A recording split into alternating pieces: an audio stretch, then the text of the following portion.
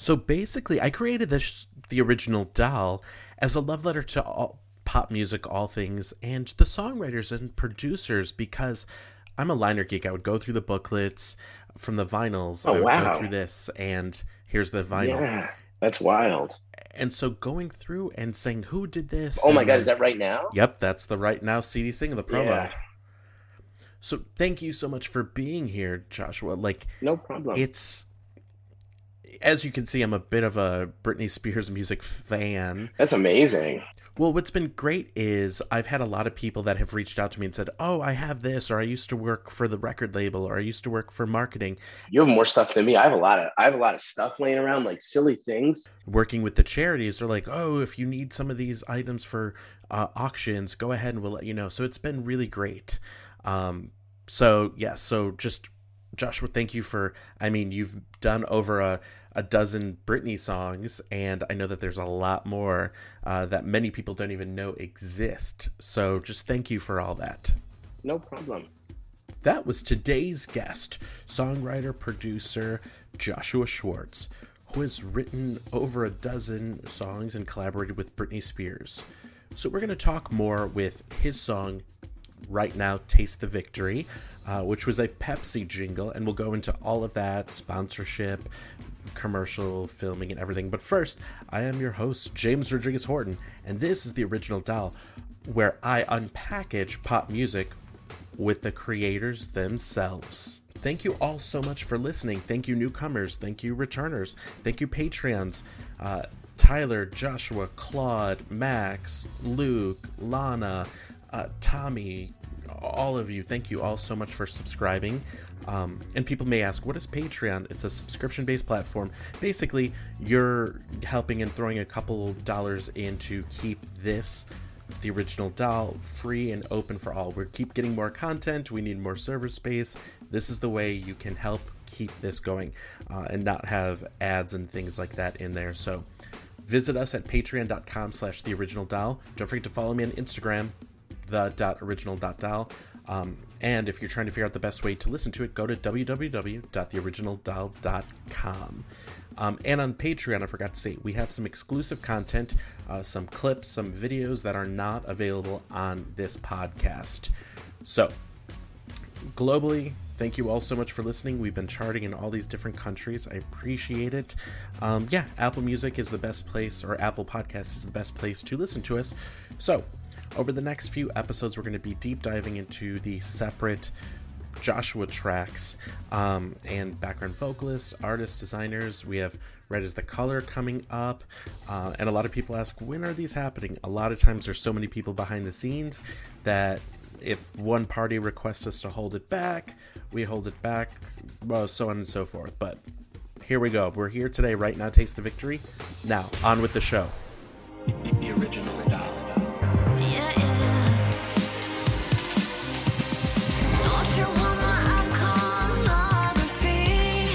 Don't you wanna stay and then follow me? Don't you wanna aim for the stars and see? Don't you want my iconography? The Original Doll.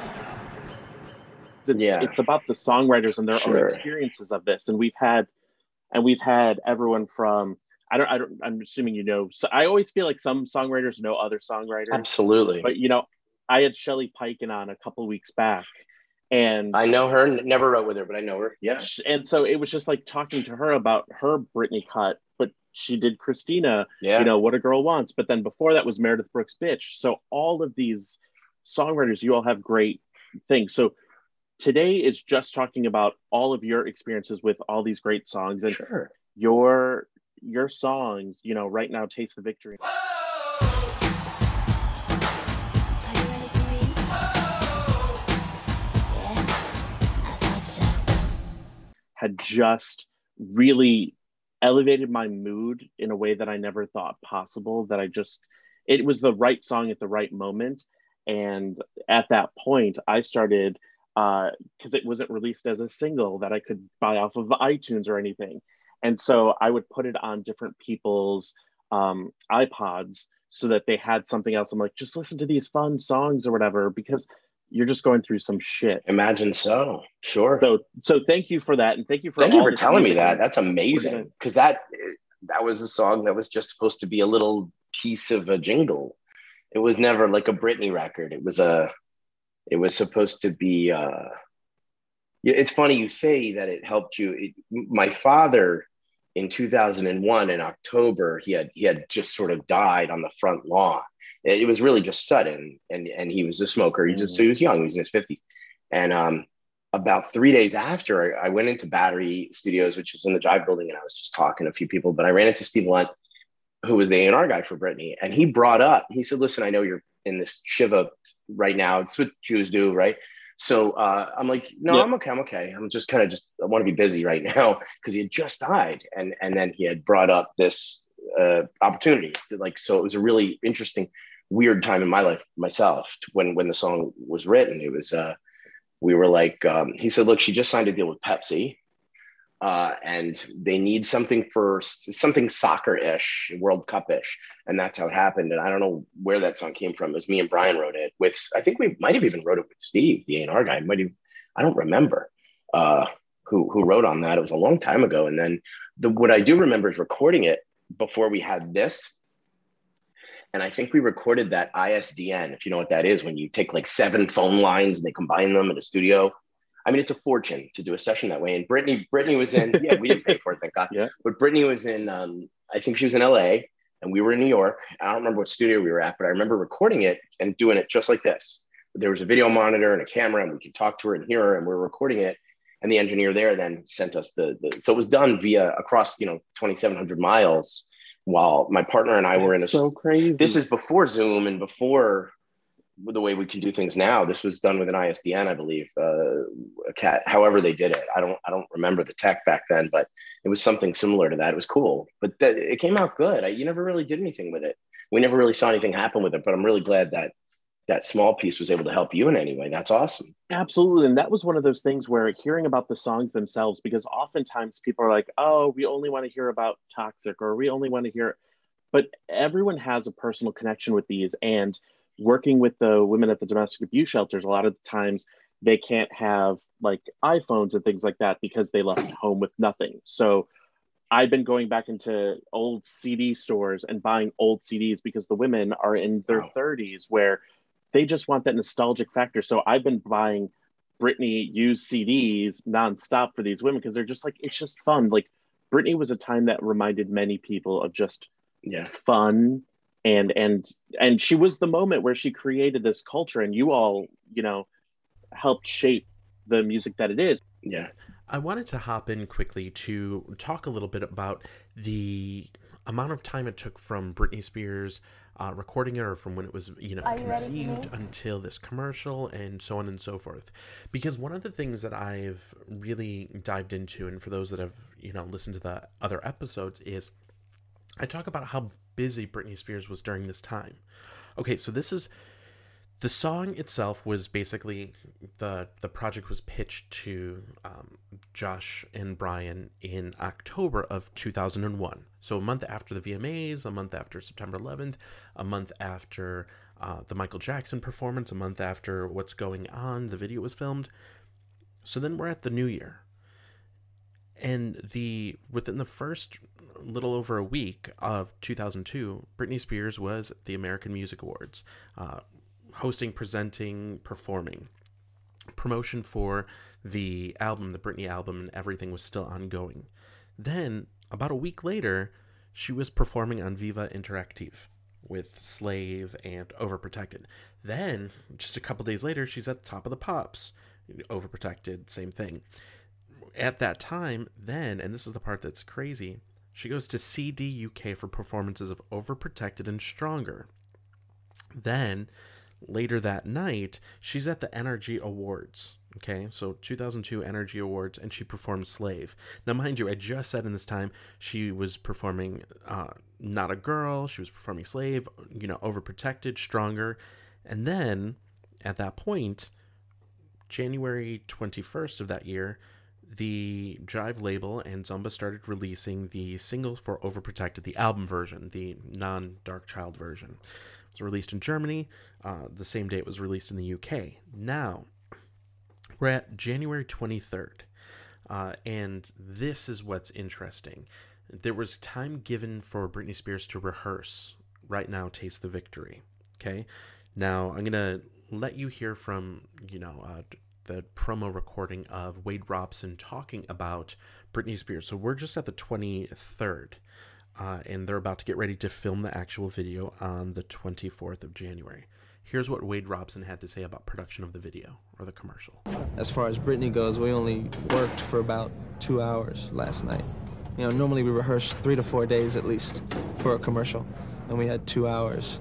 And in that 2 hours, learned the soccer stuff and, on top of that, just choreography as well.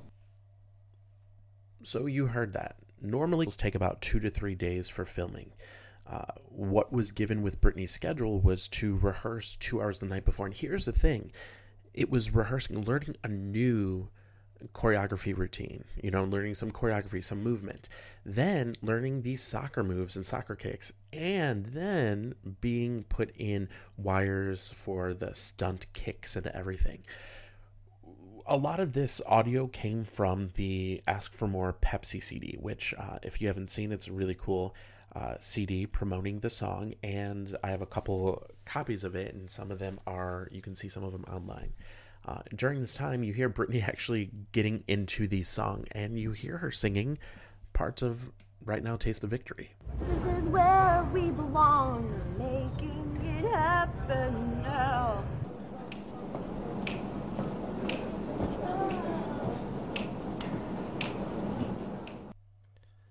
And this footage you can find on the Pepsi video CD-ROM and some of the Britney promo things.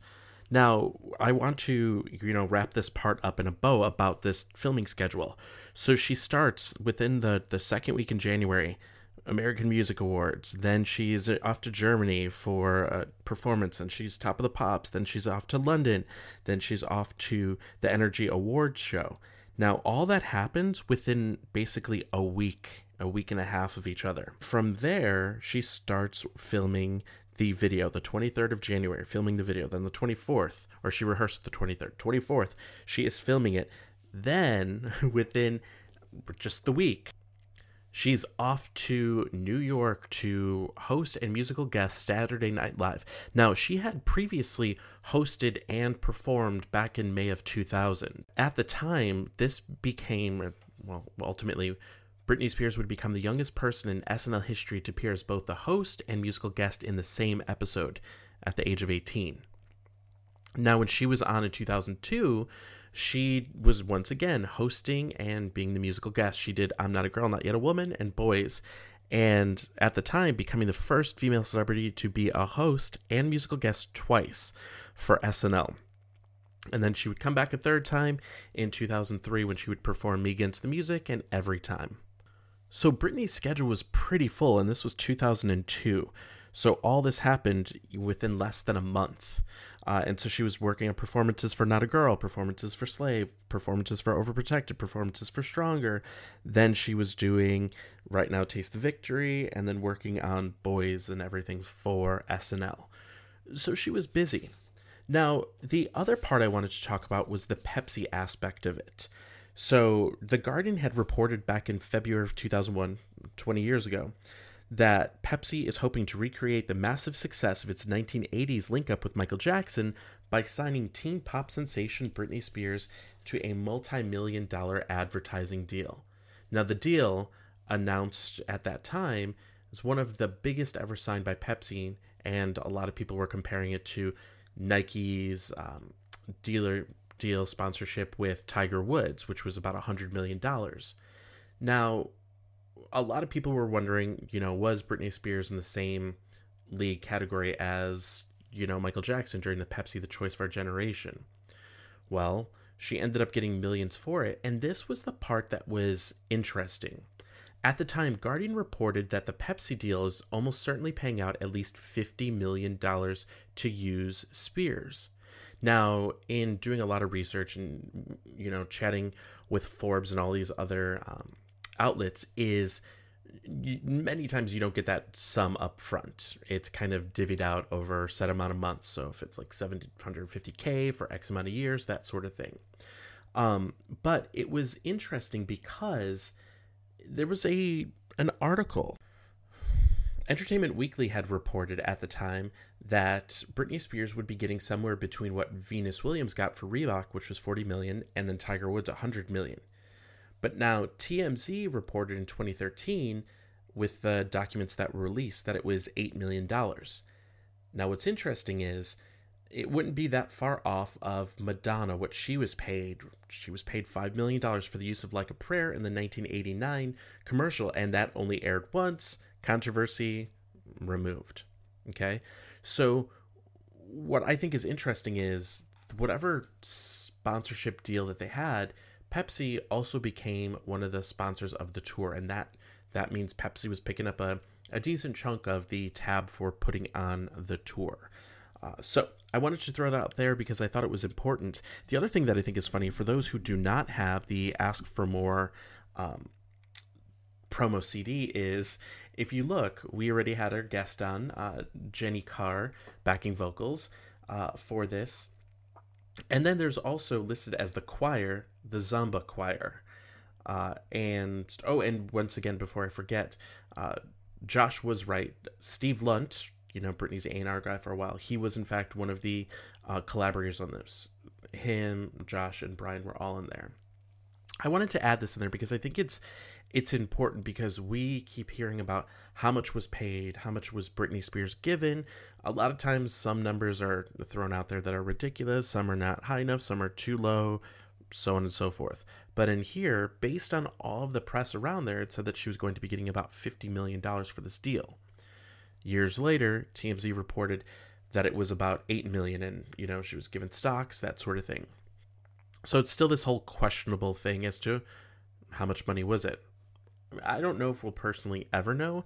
A lot of these deals don't go public. But the interesting thing is Britney Spears, much like Michael Jackson and Madonna, was in fact a Pepsi spokesperson, worked a deal with them.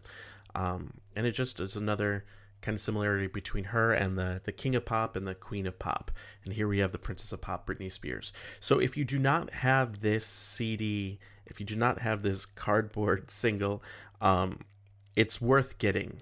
The CD-ROM is really fun if you can play it on older computers.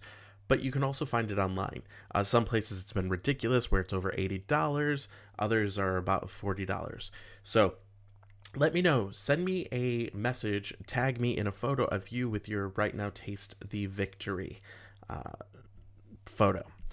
So I want to stop right here. I'll play a little more. If you notice, we've been playing different things through this whole episode, but have no fear. There is more Josh coming up. We're doing these mini episodes to get as many of these songs out there as possible. So coming up, we will be talking about Lonely. When I Say So, Bring Me Home.